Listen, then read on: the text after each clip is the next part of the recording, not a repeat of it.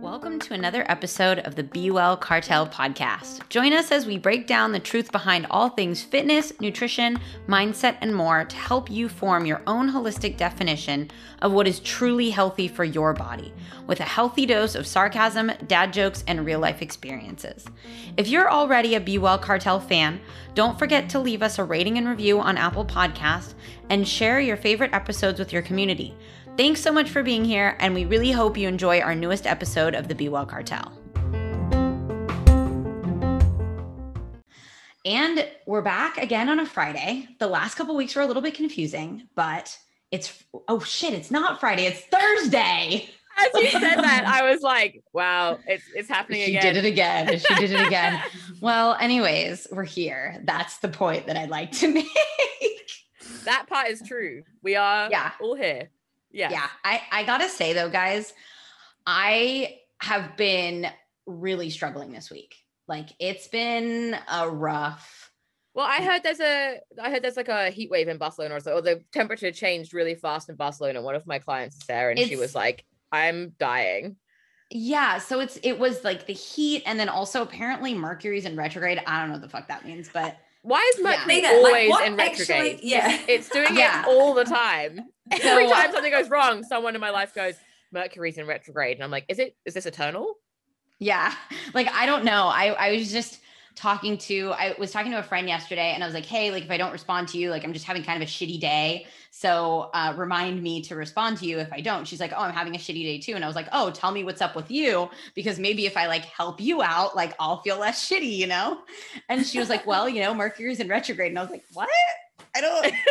And I was like, that's a great explanation, I guess. But I don't know. I definitely get affected by the moon. Like whenever there is a full moon, and my gratitude diary, it tells me when there is a full moon. And whenever I see like on the next day or the next night, it's like full moon, I'm like, oh shit.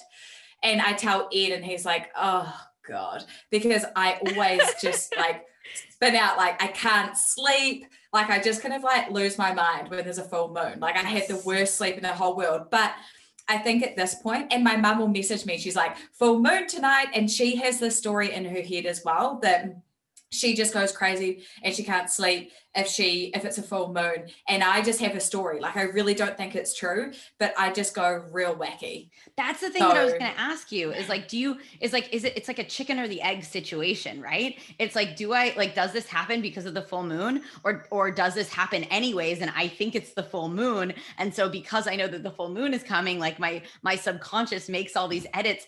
I don't know. Honestly, I didn't know about the Mercury retrograde thing. I was just having like one of those days and I still don't really even know what it means. Yeah. I still don't really get it. People say it and I'm just like, oh yeah. But inside, like, I think of it as like Mercury going like backwards in orbit. I don't know if that's true. And like, that's how I always think of it too. But I'm like, Mercury's just like, Mercury's like someone's listening to backwards. This. You tell us about your someone's week. Listening to this and they're like, Google it. I know what it is. Okay. So basically like I haven't been sleeping well because of the heat. It's like I have air conditioning, but I haven't figured out how to like use it. So it's not either like too cold or too hot, which is like, yes, I know, first world problems. I get it. But then it was like yesterday, it was like one thing just after another. Like I double booked clients that I have never done that before in my life, where like I didn't write down a client meeting. And it's like, obviously in a way it's a lesson because it's like, now that I've done it once, I'm never going to do it again. But it was just like, I felt so terrible. And like the client that I was already on the phone with, he is like, we've been working together for forever. And he's just absolutely lovely. And is like, I don't think he listens to this podcast, but he's like, I just love him. He's the best. And his growth has just been so incredible. And so like every call with him is like, I always leave those calls feeling amazing. So like that was great, but I felt so terrible for this other client because she's also going through like a hard time right now. And I was like, fuck, I really want to be there for her. But like, yeah, anyways. And then it was like, they had to like come fix something in my house, but like, I didn't know how long they were going to be here. So it was like someone in my space. And then what else happened? It was just like a lot of random little things where like I had a therapy session in the afternoon and like I got on the therapy session. I was like, I just don't know what to say to you right now. She's like, why don't you just go take a nap? And I was like, okay, fine. And then I took a nap and I was so much better. But yeah, yesterday was one of those days where in my head, I was just like, things suck. This sucks. Life sucks. And I was like, this is not me at all. I think that what's interesting there is like that your therapist said, maybe you just like, why don't you just go take a nap? And you're like, okay, I'm just going to take a nap. And then you felt better. And I think that this happens like all the time, right? Is that we get into these like conundrums and we kind of like spin out, and there's just like emotions and like thoughts and feelings. And we're like, oh my God, I'm the worst person in the world. Or like, I suck at this, or my body is just like a mess. And we really just need a nap. Yeah, or we just need a glass of water. You know, it's like, exactly. I'm just thirsty. thirsty. It's way more simple than we expect. Yeah. Oh, and I can tell you from my Googling that Mercury is in retrograde when it appears to go backwards in its orbit. It's an optical illusion, and it occurs multiple times a year because Mercury only takes 88 days to go around the sun. And so what is that like? Why does it affect us? But why does it go back? I mean, it doesn't actually go backwards. It's an optical illusion where it looks like it's going backwards. I have never looked at Mercury enough to notice if it's walking backwards or not. Having conversations about space is like one of the most stressful things I can engage in. It is equally fascinating to me. Like, I'm just like, oh my God, I want to know everything. Like, this is just so weird. But it's equally stressful where I'm just like, this is so big and so weird that it feels very stressful. When you have anxiety, trying to think about the subject of space is like just atrocious, because it's like anxiety is basically like you think about one thing and then you zoom out and think about everything else like that could possibly happen in the future related to that thing, and mainly worst case scenarios. And so space is like already so big, and then you're like, oh, and let me try to think about the infinite scenarios, and then your brain just like breaks. Do you guys ever have these thoughts where you like you start thinking about something like space, or you start thinking about something like the relationships, or like something very meta, and then all of a sudden you like have this feeling of like, I don't matter at all, I am a speck of dust. Like every time everything that I do, like that's what I think. Like I stand and look at the ocean and I'm like, I'm so insignificant. Look at the ocean. And it's like our problems feel so big. Go ahead. Yeah, okay. just before you said that, Gillian, I was just about to say, I can't even believe that you said that. I feel like you went into my brain and you ripped out this thought, because Edward, my husband, he's very kind of stoic, and he thinks like I can imagine Ed being extremely stoic. Yes. And he always says to me, Olivia, I mean, we just speaks of dust. Like, that's literally what he says to me all the time. And it is the worst possible thing for anyone to say to me when I'm in like a very heightened emotional state, to say, we just speaks of dust, like none of this matters. And I'm like, but I'm still a human on the earth and it all feels really hard. And I just can't oh man, I just find that is just so hard. That's like, why space is stressful. Chill out. It's like, but it's this feeling sometimes of like, yes, like for example, what we do is so important to us, and like we're helping people and we're changing people's lives, and like that feeling of like being on a conversation with a client and they have like an aha moment or something like that is like so big for us. But then if we like, occasionally it's like I go on the other side of the spectrum, like it doesn't even fucking matter. Like none of this matters. This is all bullshit. Like who cares if anybody loses a pound or gains a pound, or like who cares if you eat vegetables? Like it doesn't matter. And then it's like, okay, but it also does. I don't know if that makes any sense. Yeah. I actually, Ed and I were having this conversation yesterday because he's been going through this. He actually hired a meditation coach, who's actually a friend of mine. She's like a spiritual meditation coach. Yeah, very interesting. So Ed has a surf coach and a meditation coach. Any other coaches that we should know about? No, but so it's been like a 30-day thing. And because he's quite sort of into meditation, and now he does it like 20 minutes every morning. And he's very he's very much in the present. Like he can really get into the present. He sort of can very much leave the past behind. He doesn't think about the future. He's very much like now. And I'm not. I find that really hard. And we were talking about this yesterday, and he's like, I think that you would actually really benefit from this because you've done so much work over the years of like unpacking the past and understanding the past. And you're also pretty good at like the way that you think about the future as well. But you just are not very good at being present. And I think that is so true. It's like the thing that I struggle with the most is actually, even though I talk about this and I teach this stuff all the time, is actually truly acceptance, which is being in the present. And it's something I find so hard because it's like, like I know this and I understand that the way to move out of suffering for whatever is going on in your life, like the way to move out of suffering is to be in the present and to be accepting. But why is this still so challenging? And I think what comes up for me is that it's a constant tussle of like, I know what is true, but I also still have these other things that are like telling me that something's true that I know isn't true, like future thinking or past thinking or something like that. Do you guys know what I mean? I don't know. Yeah. I think it's also one of those things that it's like part of just being 100% in the present is recognizing that like the future may never happen and the past doesn't exist. And that I think is stressful because of like things like memory and expectation, right?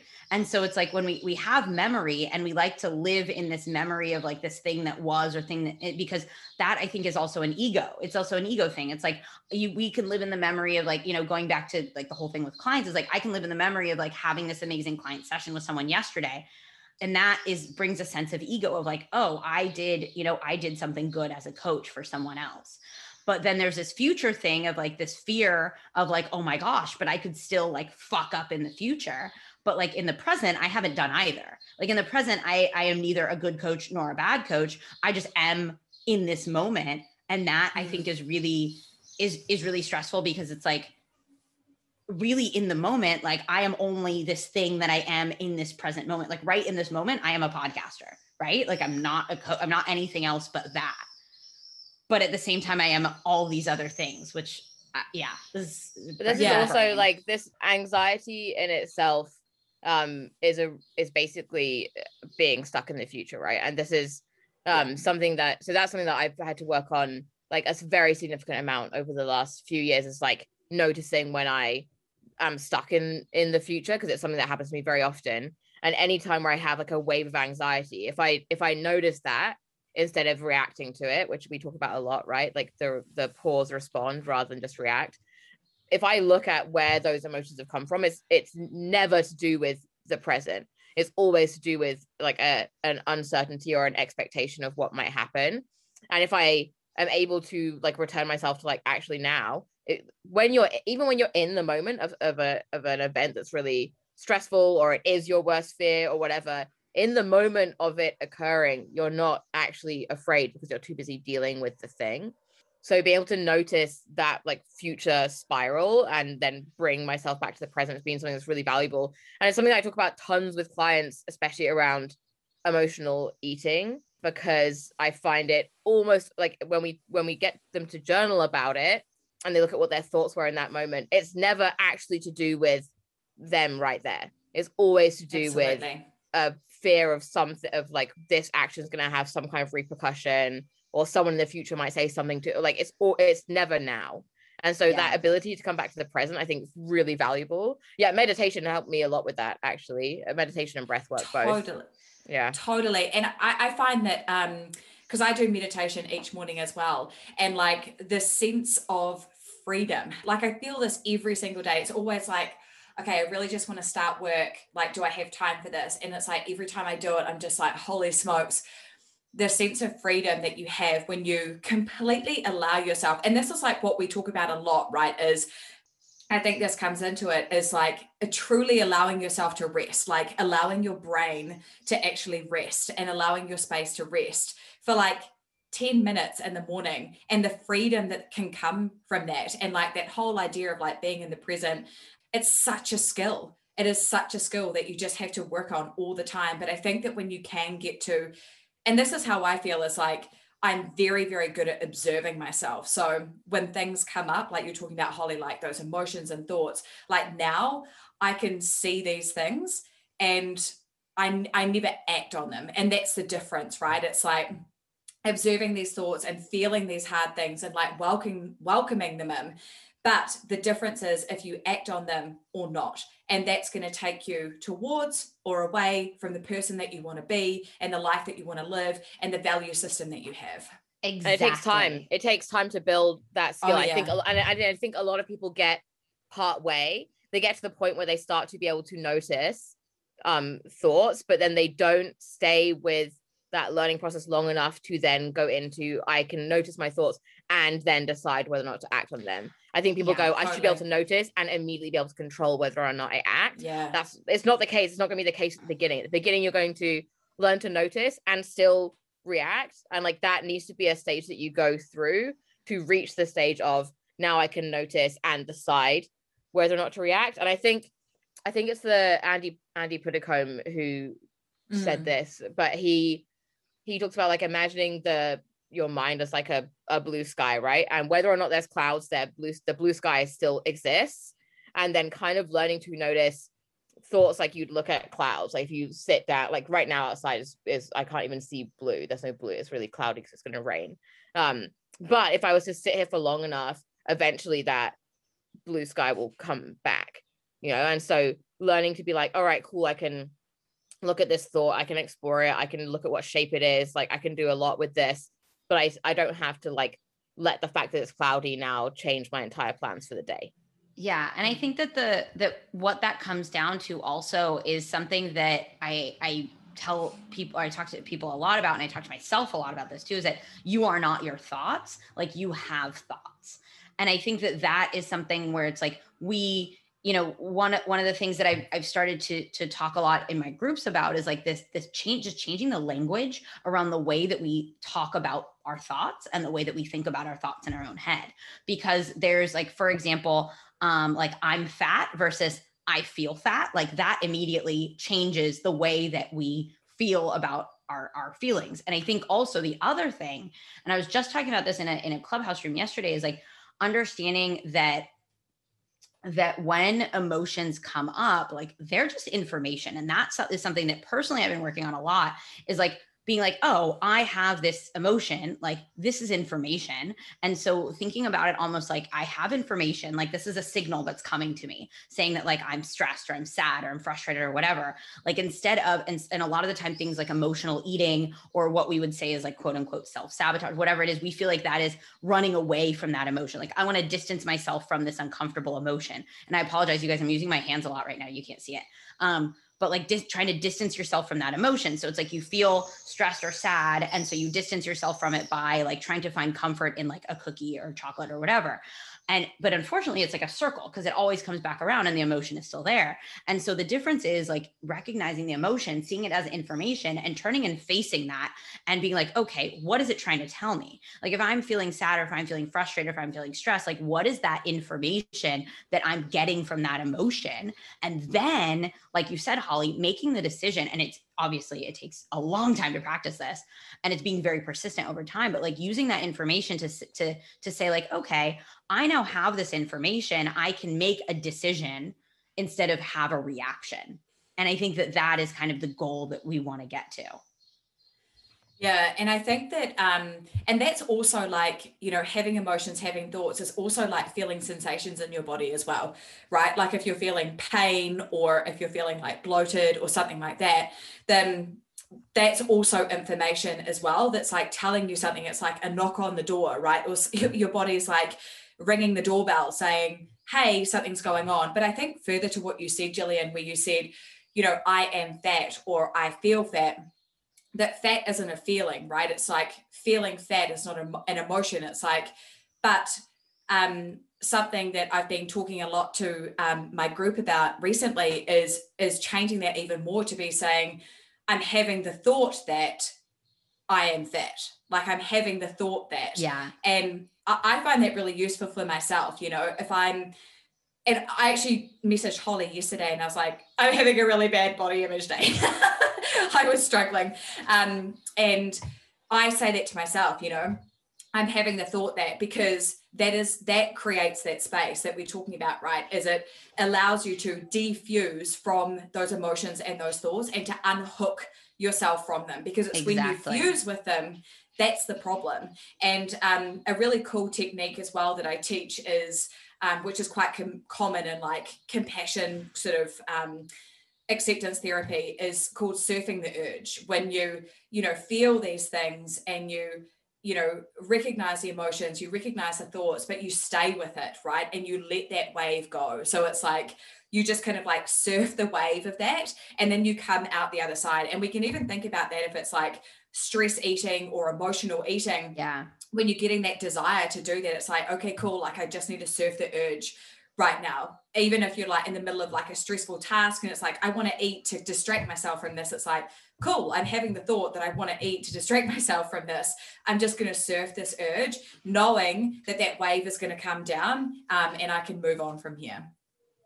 Yeah, I talk about the surfing the urge a lot with my clients as well. And there was one time I was talking to a client about it, and she actually had once almost drowned in the ocean. No, but what she, as I was describing it, what she said was, yeah, this one time I almost drowned in the ocean, but what saved me was when I stopped trying to flail against the water and did just like flow with it, and then I ended up kind of being spat back out, and it was fine. And she was like, that clicked so well for her, because she was like, oh my God, yes, like I've literally experienced that in real life in the water. And I was like, oh my God, like what a great metaphor. But yeah, so I wanted to move into our topic for today, and maybe we can lead into that with what we were just talking about with the I feel fat side of things. And before we moved on from there, I just wanted to touch on, like, for many of my clients who are in larger bodies, it's very frustrating to them when people say fat's not an emotion, you can't feel fat. It's very frustrating for them because they're like, no, literally, that is how I feel. Like, this for me is an emotion. And so I find it very helpful there to be like, you know what it is, like, for however you've decided to like perceptually tie together this bundle of emotions and define it, like, cool, that is true for you. So like, you do feel fat in this moment, but then like stopping to unpick all the things that means, like, not say like it's true for you, like no one can say that you don't feel fat. Like, sure, like that's an emotion that you feel, but yes, like taking the time to look at all the layers. It's like an onion, right? That emotion is like an onion, and looking at all the layers that are inside, I think, is really important. And so I just wanted to start from there, because today we're going to be talking about unintentional weight gain. So last week we talked a lot about intentional weight gain, and all three of us have been through probably like a year, 2 years, 3 years plus of intentional weight gain in the process of healing our hormones. But a lot of people and a lot of our clients are also either going through or have gone through a period of unintentional weight gain. And I think this is something a lot of people can relate to with like COVID and lockdown stuff going on. And so I think it's a really important topic to tackle now as things start to reopen, because I shared a post yesterday and it was so accurate that, you know, it's true that diet culture is coming for your post-lockdown bodies. Like that is, I saw that. That is about to, well, it's already starting, but it's about to be rife. Like, there's about to be so much discussion of post-lockdown bodies and all this unintentional weight gain. And so I think this topic's really important for us to talk about. And therefore I want to frame that with that thing of like, if you feel fat right now, that is valid. But like today we're going to go through what does that mean? Like, what does that emotion mean? And yeah, I think maybe even already taking that step with yourself of going, I'm having the thought that I am fat or whatever else. But yeah, let's start peeling back some layers.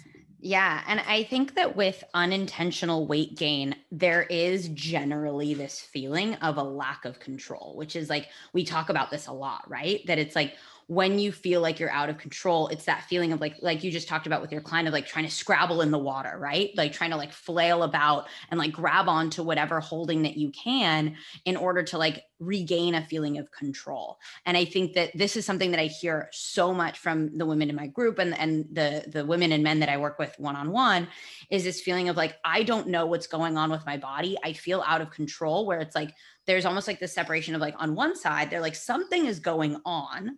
But on the other side is like, I don't know what that is. And that makes me feel really uncomfortable. And then when those two things exist, it's like, I'm going to grab onto whatever I can that makes me feel a semblance of safety. And unfortunately, in many cases, that can be those things like V-Shred or like 75 Hard or like whatever challenges or products are out there that can give a what appears to be a quick solution to that feeling of lack of control. And I think that we like to pinpoint, like we like to point the finger as like, this is why you're out of control with your body. And diet culture, unfortunately, it talks a lot about like willpower, discipline, trying harder, being more dedicated.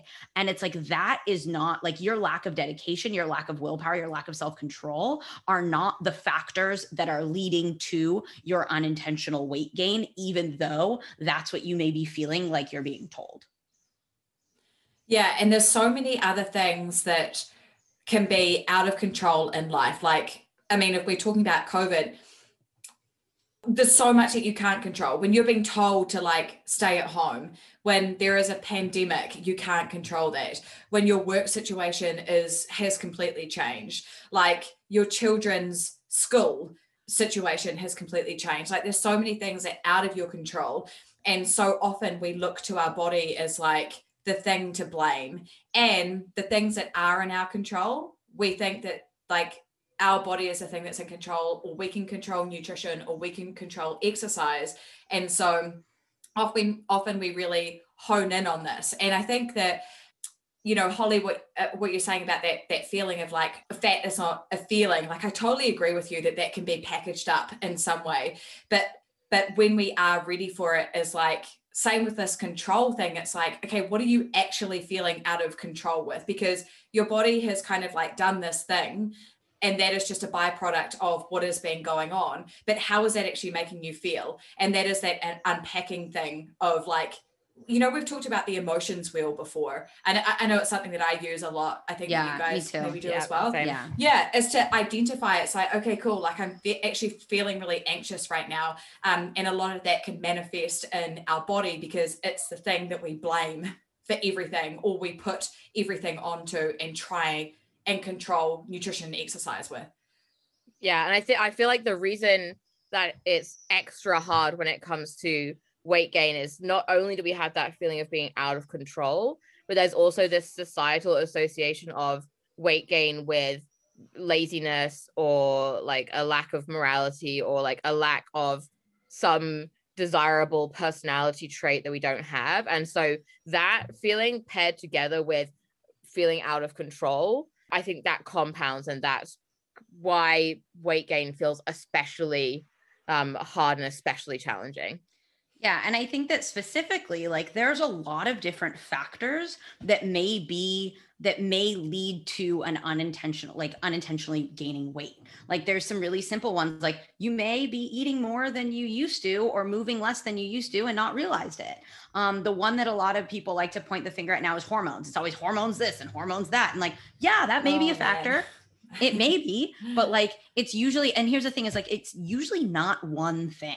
Right? It's not like this one thing happened and all of a sudden, like you feel like your pants are too tight. It's like a combination of like various layers of factors. And so just to kind of like be very specific, like you may be eating more than you were before. You may be moving less than you were before.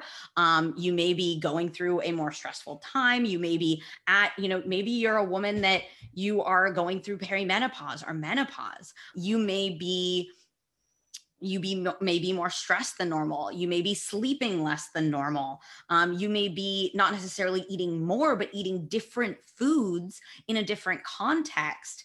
And all of these things. Also, you may have like your social life may have changed, like especially as we're moving towards like more of a quote unquote regular social life in many parts of the world, even though other parts of the world are not, is like you may notice that now, especially as summer is coming, like you're going out, maybe you're drinking more often. Maybe you are eating less meals at home. And so all of these like very specific factors may or may not be contributing to unintentional weight gain. So instead of looking at it and just pinpointing me like, it's my hormones, or like, oh, I must be overeating all the time. Like it's probably a combination of a few of those.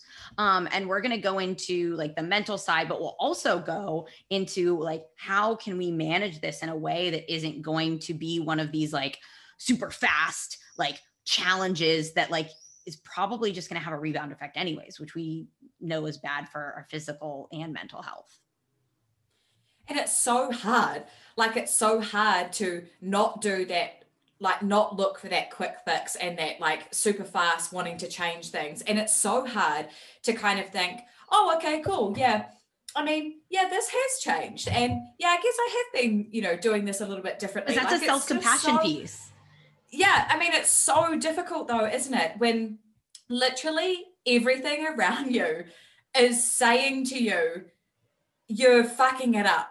It's so hard to just be like, oh, it's all good because I actually, it's summer, I've just been having a few more beers, or, oh, yeah, I mean, it's COVID, so I actually haven't been moving as much. But it's like, I haven't been moving as much. Like, I'm a really big problem because everything around us is saying, like, social media is saying, people are talking, like your social groups, your like friends are talking, like fat talk and saying things about their own body. And so all of that conditioning and all of that just like seeps into us. And so it's so difficult to push against that and to have compassion, when it just feels so heavy and so hard.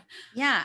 And I mean, but we also want to recognize that it's like, yeah, like if you're unintentionally gaining weight, like it's okay that feels uncomfortable and that feels bad and that feels weird, because it's also like we as humans like to be able to categorize things. We like to be able to explain things. And when you are unintentionally gaining weight and you don't necessarily understand why, and maybe after we kind of talked about these different factors, maybe you are able to kind of think about that in a more like rational way, because there is like the rational versus the emotional, right? Because the emotional side is this, like what Holly was saying, is like gaining weight is quote unquote bad. Like I am, I'm not as disciplined, or I don't have as good of willpower. Like I just need better self-control. And so it's this emotional of like, I'm not doing a good thing. But then there's the rational of like, oh, okay, these things have changed. This is what's happening with my body. Okay, now that I have this information, like, what do I do? But at the same time, it's like the way that I view myself is changing, both literally because in the mirror I see differences, but also emotionally because I don't see myself in the positive light that I maybe did when my body wasn't changing. And so there's a lot of like mental processing to go through there that can be real difficult. And some of that processing has to be, why am I so afraid of gaining weight in the first place? Like some of it has to be that. Because a very valid choice, like later on, we're going to talk about like things you could do to potentially slow down this process or change the direction of this process. But like a very valid choice there is also to decide not to change your body anymore. You could go, okay, cool. Actually, I would like to accept this weight gain. Like this is a choice that you have available to you and you could make. And if you're looking at the other parts of your life and saying, actually, at the moment, like the way I'm eating, yeah, it's changed, or like the way I'm moving has changed, or like I'm eating out more than usual or whatever. If that's because at this time in your life that works better for you, and you know that, like you can very validly choose to just stay where you're at.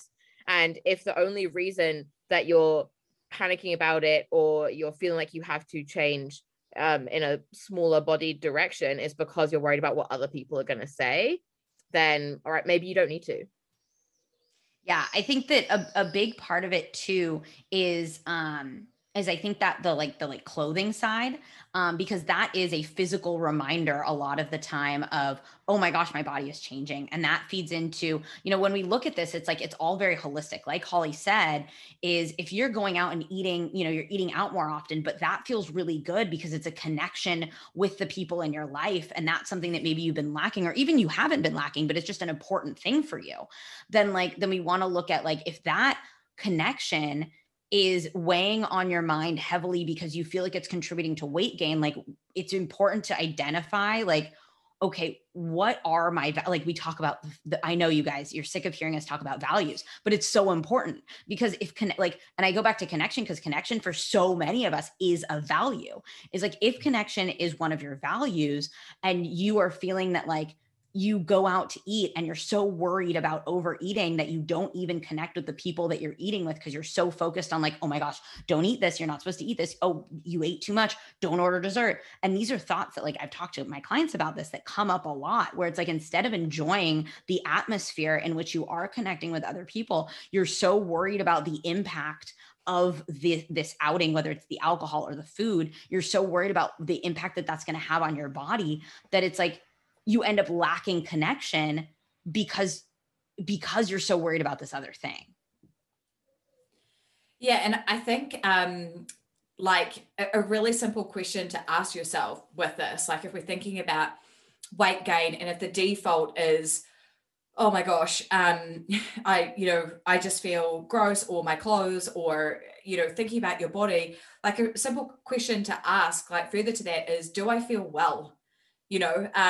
And that's where so often it can get quite complicated. If it has been a situation where it is a bit of unintentional weight gain, then it's like, do I feel well? Because a lot of the time it is just lifestyle habits that are reflected in these things, if we're pulling it back really simplistically. And so, do I feel well that I'm not sleeping? Do I feel well that I'm having wine every night? Like, does that make me feel well? And do I feel well if I'm eating this thing? And I think that something that I actually encourage my clients to do is to create this like manifesto for themselves of what makes them feel well. And this is where it's so gray, right? It's like, well, raw broccoli does not make me feel good. Raw broccoli makes me feel terrible. But cooked broccoli makes me feel good. Yogurt is fine. It makes me feel physically fine. But ice cream, it doesn't make me feel physically well. And so I think that when we can start to kind of understand what feeling good, like physically feeling well, means for us, we can have a little bit more clarity with that. And it's like, what you were saying, Jillian, is that kind of like black and white thing of like, okay, do I still go out and like have the social connection, or like, do I freak out about it or not? It's like, you can actually have both when you actually know what feels well for you. Like, you can go out and have social connection and stuff like that over food, but you also don't need to eat the things that don't make you feel good. Or you could have one drink instead of 5. There's nothing.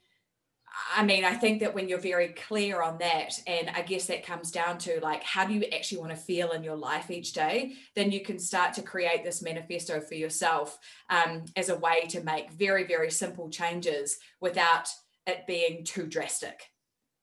And I think that wellness manifesto part is really key to have. I think that's one of the first things that you should do for yourself in that moment. If you have that moment of realization where you go, oh God, like, unintentional weight gain, I feel the need to take an action. I think that is a really good direction to go into, rather than falling into restriction brain, right? And so like your first instinct will be some kind of compensation or restriction, or Googling what's the best diet to lose 10 pounds in the next month. Or like, oh God, like I should go join a gym in order to get rid of this, or like I need to start working out 5 times a week instead of 3 times a week. Like, those are the thoughts that tend to go through our head, which by the way, I would also just get them out. Like, I often encourage my clients to write them down, like just take them out of your head, because otherwise a part of you is going to go, let me just store these here so that I don't forget, because like I might need to come back to these. So I'm like, let's just write them down so they're out. Like, they're out in the open. They're not like secret, shameful restriction thoughts you're having. Just put them down. And then write down like, okay, on my ideal day, how do I feel? What are the things that make me feel that way? All right, cool. Let's start working towards those instead of jumping into the restriction behaviors. And I think like from there were things that we wanted to talk about in relation to like, what do I do now? So like, once we've written down that list of like, okay, here were my tendencies, here was the restriction brain talking, here's the way I actually want to feel, here are the behaviors that make me feel that way. How do we then work towards those? Like, how do we work towards those with food? How do we work towards those with mindset? And how do we work towards those with training? Yeah, and I think that, we have kind of written down, we do a little outline for you guys when we do our podcast, so we don't get too off on tangents, because if you haven't met us, we're a little bit tangenty sometimes. Except for Holly. Holly is not tangenty. Olivia and Jillian are on the tangenty side. Luckily, we have Holly to like hold that shit down. But so we have written down. It's passion. Yeah, happy to be the anchor of the. Yeah, we need you, Holly. Dragging you guys down into the depths. No, we need you desperately. And so we have written down here, like, and unintentional leads into like intention, like unintentional kind of arrow intention. And I think that unintentional is a lack of awareness, right? It's something is happening and you're not fully conscious of like the different factors involved or exactly what's happening. It's like all of a sudden, it's like you wake up from a dream and you're like, where am I? Right? Like, how did I get here? And intention is then taking that and turning it into awareness, bringing awareness to what is going on. And I think so many times we jump from unawareness into action, right? And so this is like, we go from like, oh my gosh, like I am unaware, for example, with emotional eating, like I am unaware of my emotions, but I know that something's going on and it makes me feel uncomfortable. I'm going to jump immediately to eating or restricting, right? It tends or restricting. To go one of the two ways. Exactly. Into like binging or restricting. And so we want to add the awareness portion, because awareness is kind of like the planning phase. Awareness is like, hey, like I'm going to gather all this information and understand what's happening. And it's also kind of a delicate balance, because sometimes when you are looking to make changes, there's a lot of time spent in the planning phase, a lot of time spent gathering information and looking for like the perfect action. And so we want to find this delicate balance between like having enough information to take action instead of just reacting, but also not gathering too much information without doing something. Because a lot of the time, when we just take action, we can kind of fix whatever action that is kind of throughout the process. But I think that this is where like gathering metrics can be really, really helpful. And this doesn't like, I think there's a few ways to do this. Like you can either gather metrics over a long period of time, or you can sit down with yourself and kind of review like what's been going on in my life recently. And so they're, kind of looking at the different ways to gather metrics is like, what do we want to look at as far as biofeedback? So that's like what's actually happening with our body, but also we want to look at like what is happening in our both emotional and like in personal lives. And so looking at like, there's a couple different ways to track metrics. I'm not going to go too deep into that, but I think that when we're looking at like gathering information is looking at things like, how am I sleeping recently or lately? What are my stress levels like, especially like with work, home life, whatever that is. What's my digestion like? Am I having any digestive issues? Am I pooping regularly? Am I hydrated? Like when I look at my pee, what color is my pee? Things like that can be really helpful for just gathering awareness of some of the biofeedback side. And then we also want to look at a little bit of the like practical, like everyday stuff. Like I'm going to let you guys go into this, because otherwise I'm going to end up going on and on and on. But when we're looking at like tracking other stuff, like how do we want to do that? Yeah, I mean, I can start off with tracking food, right? That's something that I talk to people about a lot. And I think that's important to talk about, because for a lot of people, when they realize they're in this moment of unintentional weight gain, there's also like a part of them that's like an immediate reaction there is some kind of shame of being like, oh, I didn't realize, like, oh, I was unaware. When you realize you were unaware and you get into that stage of awareness, a little bit of you goes, and you should, like, how could I not have been like, aware? I should have known. Right. And so panic. Yeah. Yes. And so the result of that is often to want to start controlling food in the most stringent way possible. And so a lot of people, I do work with clients a lot with macros and with counting macros and that kind of thing. A lot of people come to me when they've had a realization of unintentional weight gain and go, I clearly need to track macros and track all my food really carefully. And sometimes that isn't the answer. Sometimes that isn't what you need to do. Sometimes what you need to do first is to gain a sort of more relaxed level of awareness rather than jumping straight into that level of stringent tracking if you're treating that level of stringent tracking as a form of restriction. And so for some of those clients, what we start off with might just be taking photos of their food, because so many of my clients, even just by taking photos, they then go, oh wow, like my meals, I want them to be more colorful now, purely because I'm taking a photo, even if it's only for myself. Now I'm aware of like eating 3 actual meals during the day, whereas before I realized that I was like unintentionally grazing a lot of the day and therefore not having full meals. Or just like having awareness of like, okay, cool, I've got 6 squares on this app that I'm using, so I'm going to try and have like 3 meals and 3 snacks maximum, whereas before I might have been like, I don't even know how many snacks I was having. It was kind of just like the unawareness piece, right? And so that's a way that I start with a lot of people. And by the way, it's also where I go with a lot of people who are coming to me with a background of tracking where their relationship with tracking is unhealthy. It's a great direction to go. Also, just writing stuff down. Like if you don't like having your phone out, like I have certain clients who don't like to have their phones around at meals. Cool. I love that. You know, like be in the moment. Yeah, we just write it down on a piece of paper, like in a journal for yourself. Like that works really well also for the same reason, right? Of building awareness and being like, oh, like I need to write this thing down. Like, do I still want to eat it? Sometimes that pause is long enough to be like, oh, I was just going to randomly eat this thing because it was here. Don't actually need to do that. So I think around food, those can work pretty well. And for some people, we do food plus emotion journal together. Like, how are you feeling? What are you eating? How are you feeling? What are you eating? How are you feeling? What are you eating? And that can work really well too. Yeah. And I think that this is something that I spend so much time working with my clients on, is building that awareness piece. Like that is like the main bulk of what I do with them, is building awareness around what are you doing now? Where do you want that to take you? And also like the awareness piece is gaining information, because it's not just information about what you're doing, but it's information about why you're doing it. And so why you're doing it is like Holly said, like understanding emotions, but why you're doing it is like, why does my body need protein? Why does my body need carbohydrates? Why does my body need fats? And understanding those things in the context of like, okay, I'm going to sit down and eat this meal. And afterwards, how do I feel? Do I feel satisfied? Do I feel over full? Do I still feel hungry? How long is this meal satisfying me for? All of these things, like at first you might be like, if you've never done this before, you might be thinking like, oh my God, that's a lot to think about.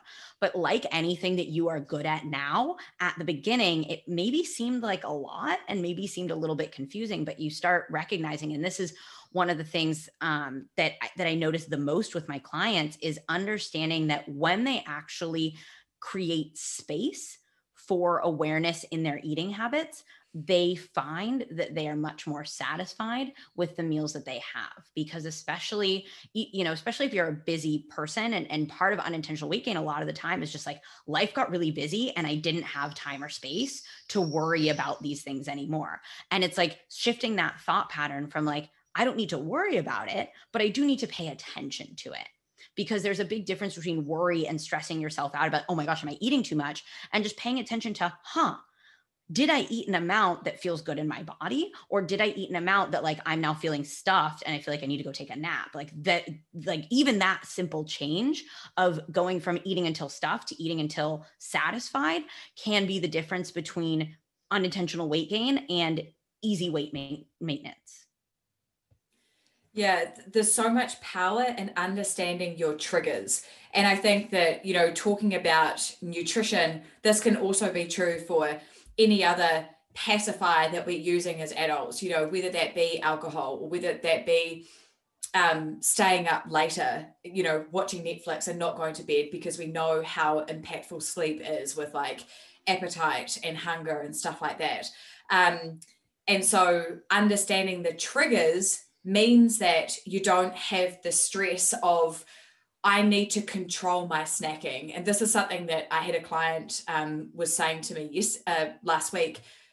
My snacking is out of control. I need to control my snacking. It's like, nah, like we just need to understand like why that's actually happening. And so it was a process of understanding her triggers, and so when we got to it, it was like, she was just stressed, like she just wanted a distraction from her work. And so she would always go down to the kitchen to get a snack. And we found out that that was a trigger. And like deeper than that, it was this emotion of like just feeling very anxious about her work. And so it was like, okay, so what do you actually need right now. And I think that that is kind of like a higher level, and that's like a much deeper thing, and it does take work. And I think that that's the beauty of coaching, is to help you kind of understand those things and like truly understand your triggers.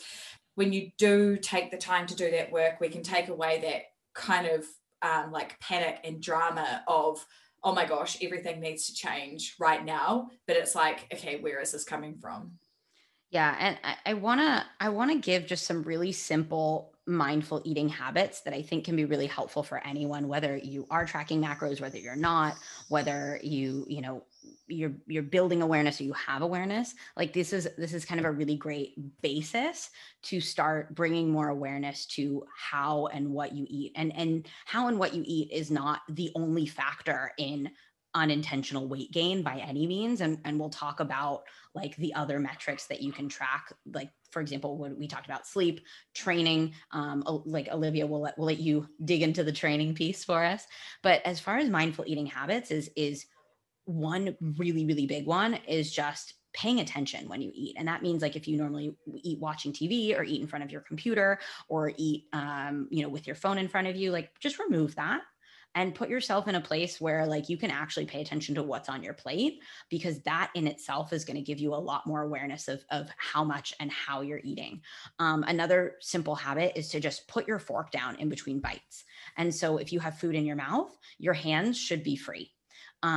Chewing each bite a significant amount. When I say significant, anywhere between kind of 20 and 30 chews. Obviously, if you're drinking soup, you're not going to try to chew soup. I've had people be like, but what about soup? What about bananas?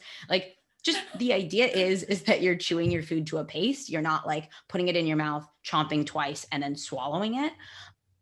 And then also one thing that I work on with a lot of clients, especially ones that feel a bit busy and they feel like some of these things are a bit overwhelming at the moment, is just taking a pause before you sit down and eat. Like I've seen a lot of individuals, and I used to do this myself, is I'm sitting down at the table, and even as I'm sitting down, I'm already like picking up my fork to take a bite. It's like that, like slide into the seat, pick up the fork, and giving yourself just even 1 to 2 breaths before you start eating can kind of bring you to more to that present space that we actually were talking about at the beginning of like actually being in the present. So I don't want to go too far down this rabbit hole, but those are just some really simple mindful eating habits that can be useful for you. And the very last one that is super, super important is just starting to feel what hunger feels like in your body, like understanding and feeling like, oh, this is what my body feels like when it's physically hungry. This is what my body feels like when it's physically satisfied, and actually acknowledging that feeling rather than just like kind of taking it for granted. Everything. Yes. I think that the mindful eating it sounds beautiful and it sounds so great. And this is something that I teach as well, but it's also very, very challenging, right? Yeah. It's like when you've been for a long time, if you are used to looking at your phone while you're eating, or I actually did this before. I had an English muffin. I took a bite and then I sat down and I ate it and I was like, damn it, I've already eaten like half of it and now I can only enjoy the other half, But something that I do think is kind of like a nice bridge with that I sometimes encourage people to do is, if it's too hard to go from like sitting at a table with no distraction at all, like no TV, no phone, no anything, it's like listen to an audiobook, listen to a podcast or something like that. And where you can eat with people. And obviously there are many people that are living alone or with COVID, not able to eat with people and stuff like that. Even a meal, like if you're having dinner, to dial in with a friend and like eat so that you can be actually putting your fork down and engaging in conversation. I think that's quite a fun way to do it as well. Obviously, you can't do that every day, but some other things to kind of like bridge the gap to go from doing all the things while you eat to then do nothing can be quite a challenge. So I completely agree with you that it is a challenge. However, I'm going to like be a little bit controversial maybe here, because personally, I what I found is that eating with other people is just another way to sort of like fill the noise. And while it is a different type of noise, like a lot of the time what I'll recommend, and obviously everybody's different. And so there's definitely people that that's going to work for. But what I find is that when you're used to eating in a non-mindful way, sort of replacing that with people, is that you end up focusing on the conversation, and people will be eating kind of like as they're focusing on the conversation. And so that, as you're listening to this, like there's no right answer. I'm just speaking kind of from my experience. Olivia speaking from her experience. Like there is no one right answer here. One of the things I like to recommend to people is like break this into chunks. Like if you're like, I don't know if I can go an entire meal without having my phone, like try going the first 60 seconds or the first 5 bites or something like that, and then work up that way. Because and maybe this is also different. Like I work with a lot of expat clients here in Spain, and eating in groups is a big one. And I find that when people are eating in groups, that actually we end up becoming less aware of what we're eating for a couple reasons. One is, especially sharing plates, we try to like get all the food that we can because we don't want other people to eat our food. And yeah. And so like one of the things I recommend is like get your own plate and put your portions on your plate. And that way you don't need to feel that anxiety of like, oh my gosh, this person is going to eat all of my portion. And then also is being, and this goes along with what you're saying, Olivia, is like being very conscious of like, if someone else is talking, I give them my attention. And if someone else is not talking, that's when I can pick up my knife and fork. And I think that like the connection piece we were talking earlier can be really powerful because it strengthens your connection with the people that you're talking to, because you're not trying to half do one thing, half do another thing, but it also strengthens your connection of like, I'm going to take a pause from what I'm eating, focus on that, and then go back to the connection piece. So that's kind of like another way to look at it. Sorry, I didn't want to go too far down that rabbit hole because you guys know I can go on forever about mindful eating. Holly. Oh yeah, I was just gonna say it's just different. You need a different set of mindful eating practices for solo versus in a group. Yeah, totally. But to start off with, I think for a lot of mindful eating practices, practicing them alone or in your own environment is the same as anything that we talk about. Practicing it alone or in your own environment is easier at first because it's familiar and you're more in control of that environment, and then you can like take your skills out into the world. But I know that we wanted to touch also on training, because I think that one of the other things that will come up for a lot of people with unintentional weight gain, besides the feeling of wanting to make some changes around how they eat and what they eat, is also like how they're moving their body. And I think for a lot of people, the tendency would be to jump into something like an F45 challenge or some kind of the 75 hard like workout twice a day BS. Yeah. And so Olivia's like, oh God. Yeah, as Olivia rubs her forehead in dismay, I'd like to hear from you on how you talk this through with clients who are coming, because I'm sure you must have a lot of people coming to you with the idea of my body has changed, fix me.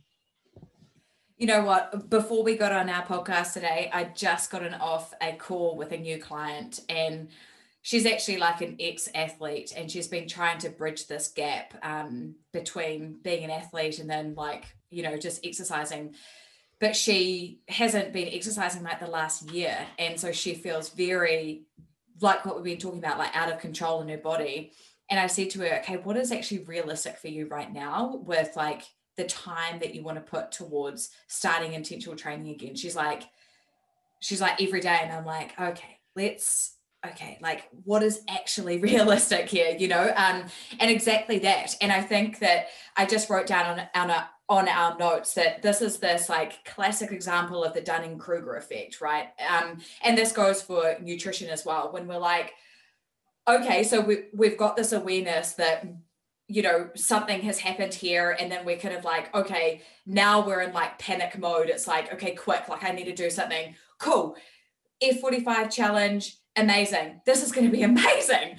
I'm going to do this thing. I'm going to do it perfectly. And they tell me that this is going to happen after I do these things. Okay, cool. Like in 4 weeks, I'm going to be sorted. I'm going to be great. I'm going to work out every day. I'm going to do this and this and this.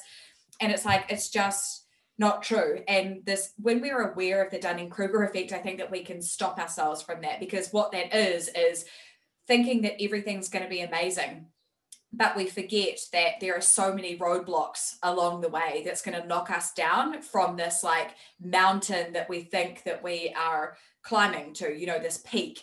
And then what happens is that we just kind of like give up because it's like, holy smokes, this is too hard and this isn't going the way that I wanted to. So what's the point? And so with exercise, it is always about, okay, what is the lowest hanging fruit? Because there's also this science of exercise as well, right? Is that, and this is the problem with these challenges, is that people go too hard, too fast, and there can be injury and there can be burnout because there hasn't been space and time for the adaptation process. And how this works, if we think of like if we think of a light bulb, and if you think of a light bulb that is kind of like shining, not very bright, it's quite dim. And then another light bulb that's shining a bit brighter, another light bulb that's like a little bit brighter, and then there's a light bulb that's like super, super, super bright. And this is the process of, this is what we want to go through, right? We want to get to a point where we have the ability to light up our light bulb like super, super, super bright. And we only can do that. And that is us being able to do things, like to be able to express like true fitness and true strength and stuff like that. But when we are not allowing for this process and this like adaptation process, like doing these 30-day challenges and stuff like that, we go into it like full ball. We never allow our light bulb to actually brighten. And so we just like burn out. We get to the end of the 30 days and we're like, oh my gosh, now what? And our body hasn't had the opportunity to actually get used to what we're doing and actually build foundation of, you know, capacity and strength and stuff like that. And so then we're just like, okay, I don't know what to do now, you know?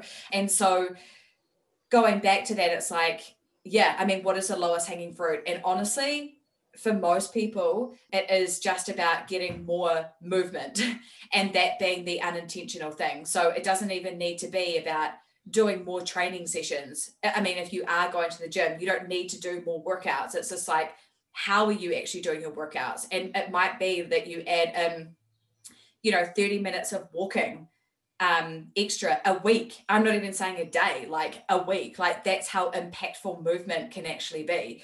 And so I think that a starting point is actually looking at, if you track your steps, I'm not saying that you have to at all, but you could even do this like what you guys were talking about with taking photos of food and stuff like that. You can, if you've got an iPhone, like use the health app and just kind of like get an idea of how much movement you're doing.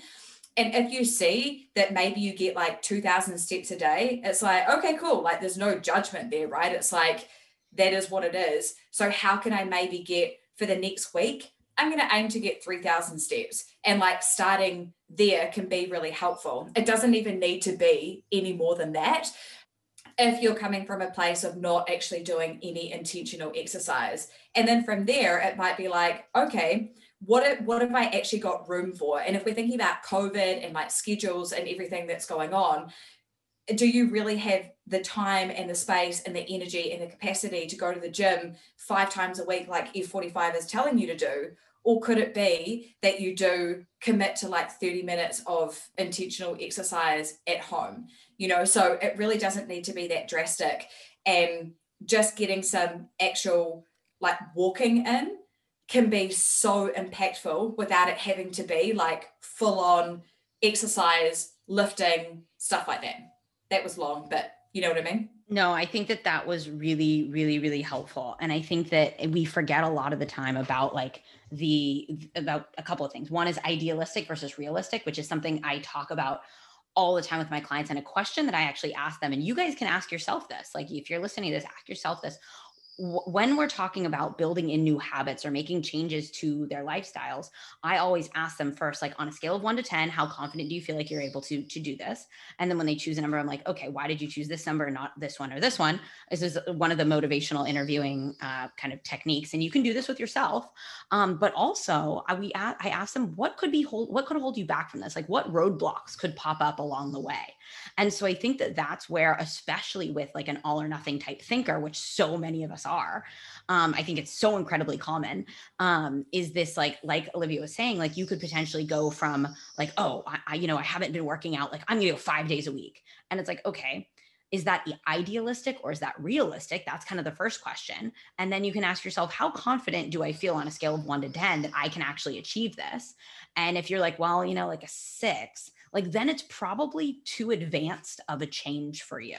Like we want to make sure that you're anywhere from like an 8 to a 10. Like 8 is like, yeah, I'm pretty confident I can do this. 10 is like, oh, there's no way I'm going to be able to miss out. And so like a 10 is an awesome place to be. Like, I actually prefer that you're at a 10 of like, there's no way I'm going to miss out on this, because then you can always level up.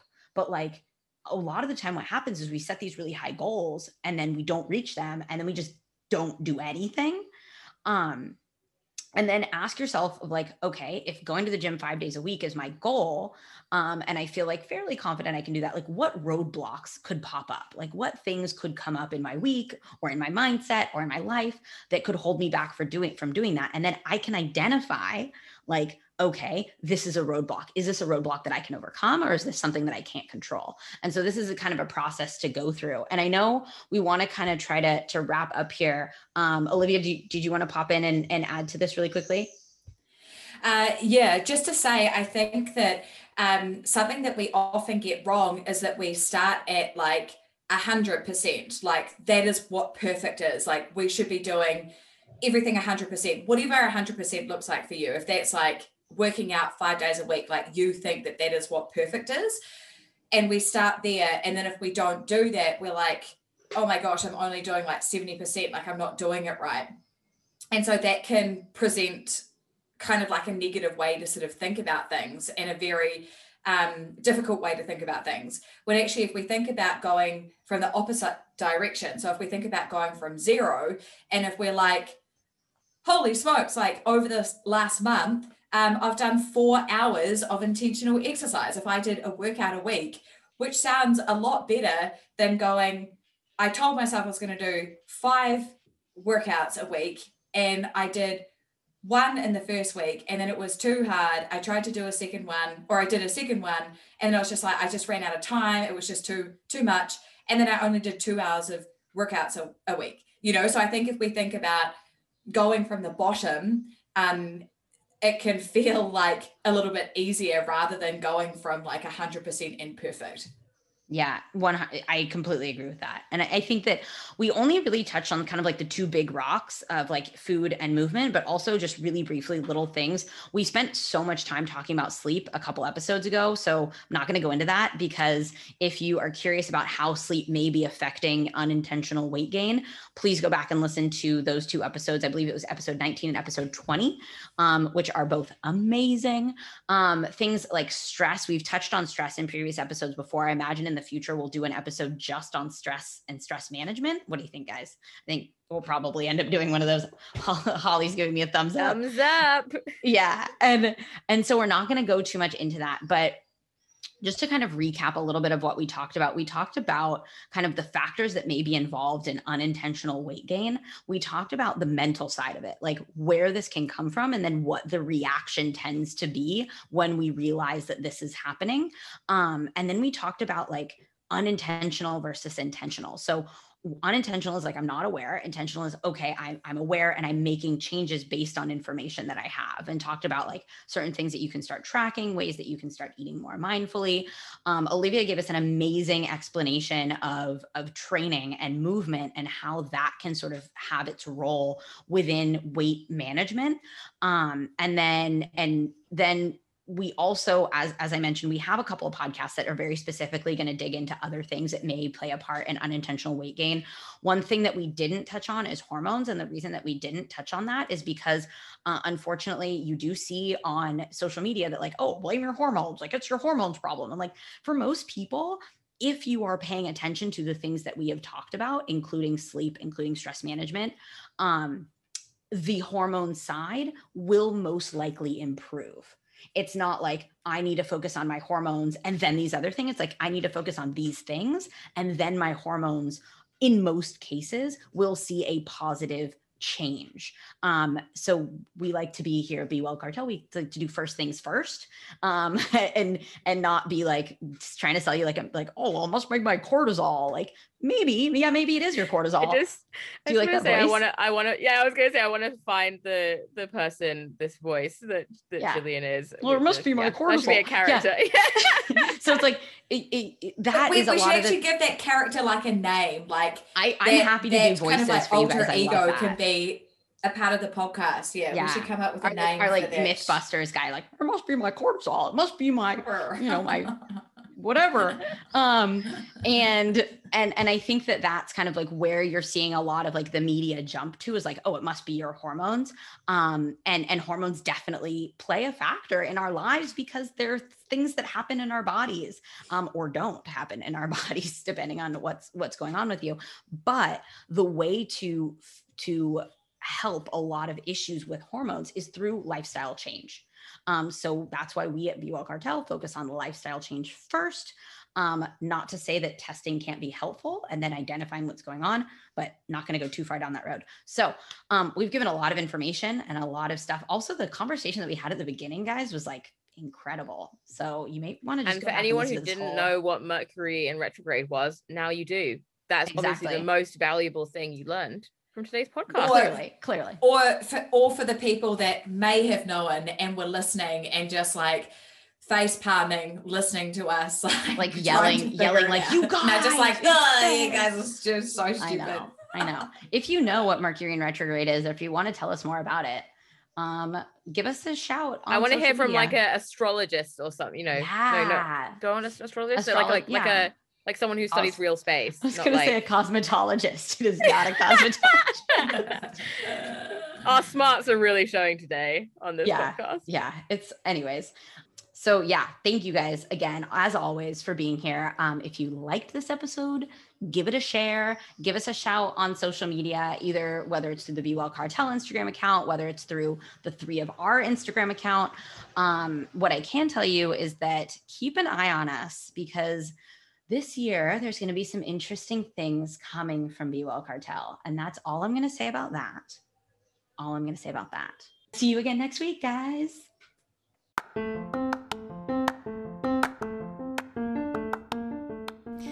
Thank you for listening to this episode of the Be Well Cartel podcast. Make sure to hit follow on the podcast app of your choice, share this episode, and leave us a review and rating on Apple Podcasts. It is a small effort with a big reward and the best way for other like-minded individuals to find the Be Well Cartel. To learn more about the Be Well Cartel community, stay up to date with us on Instagram at Be Well Cartel, and see you again next week. We love feedback, so if you have anything to share with us, please reach out via Instagram to let us know what we are doing well, what we can improve on, and how we can support you.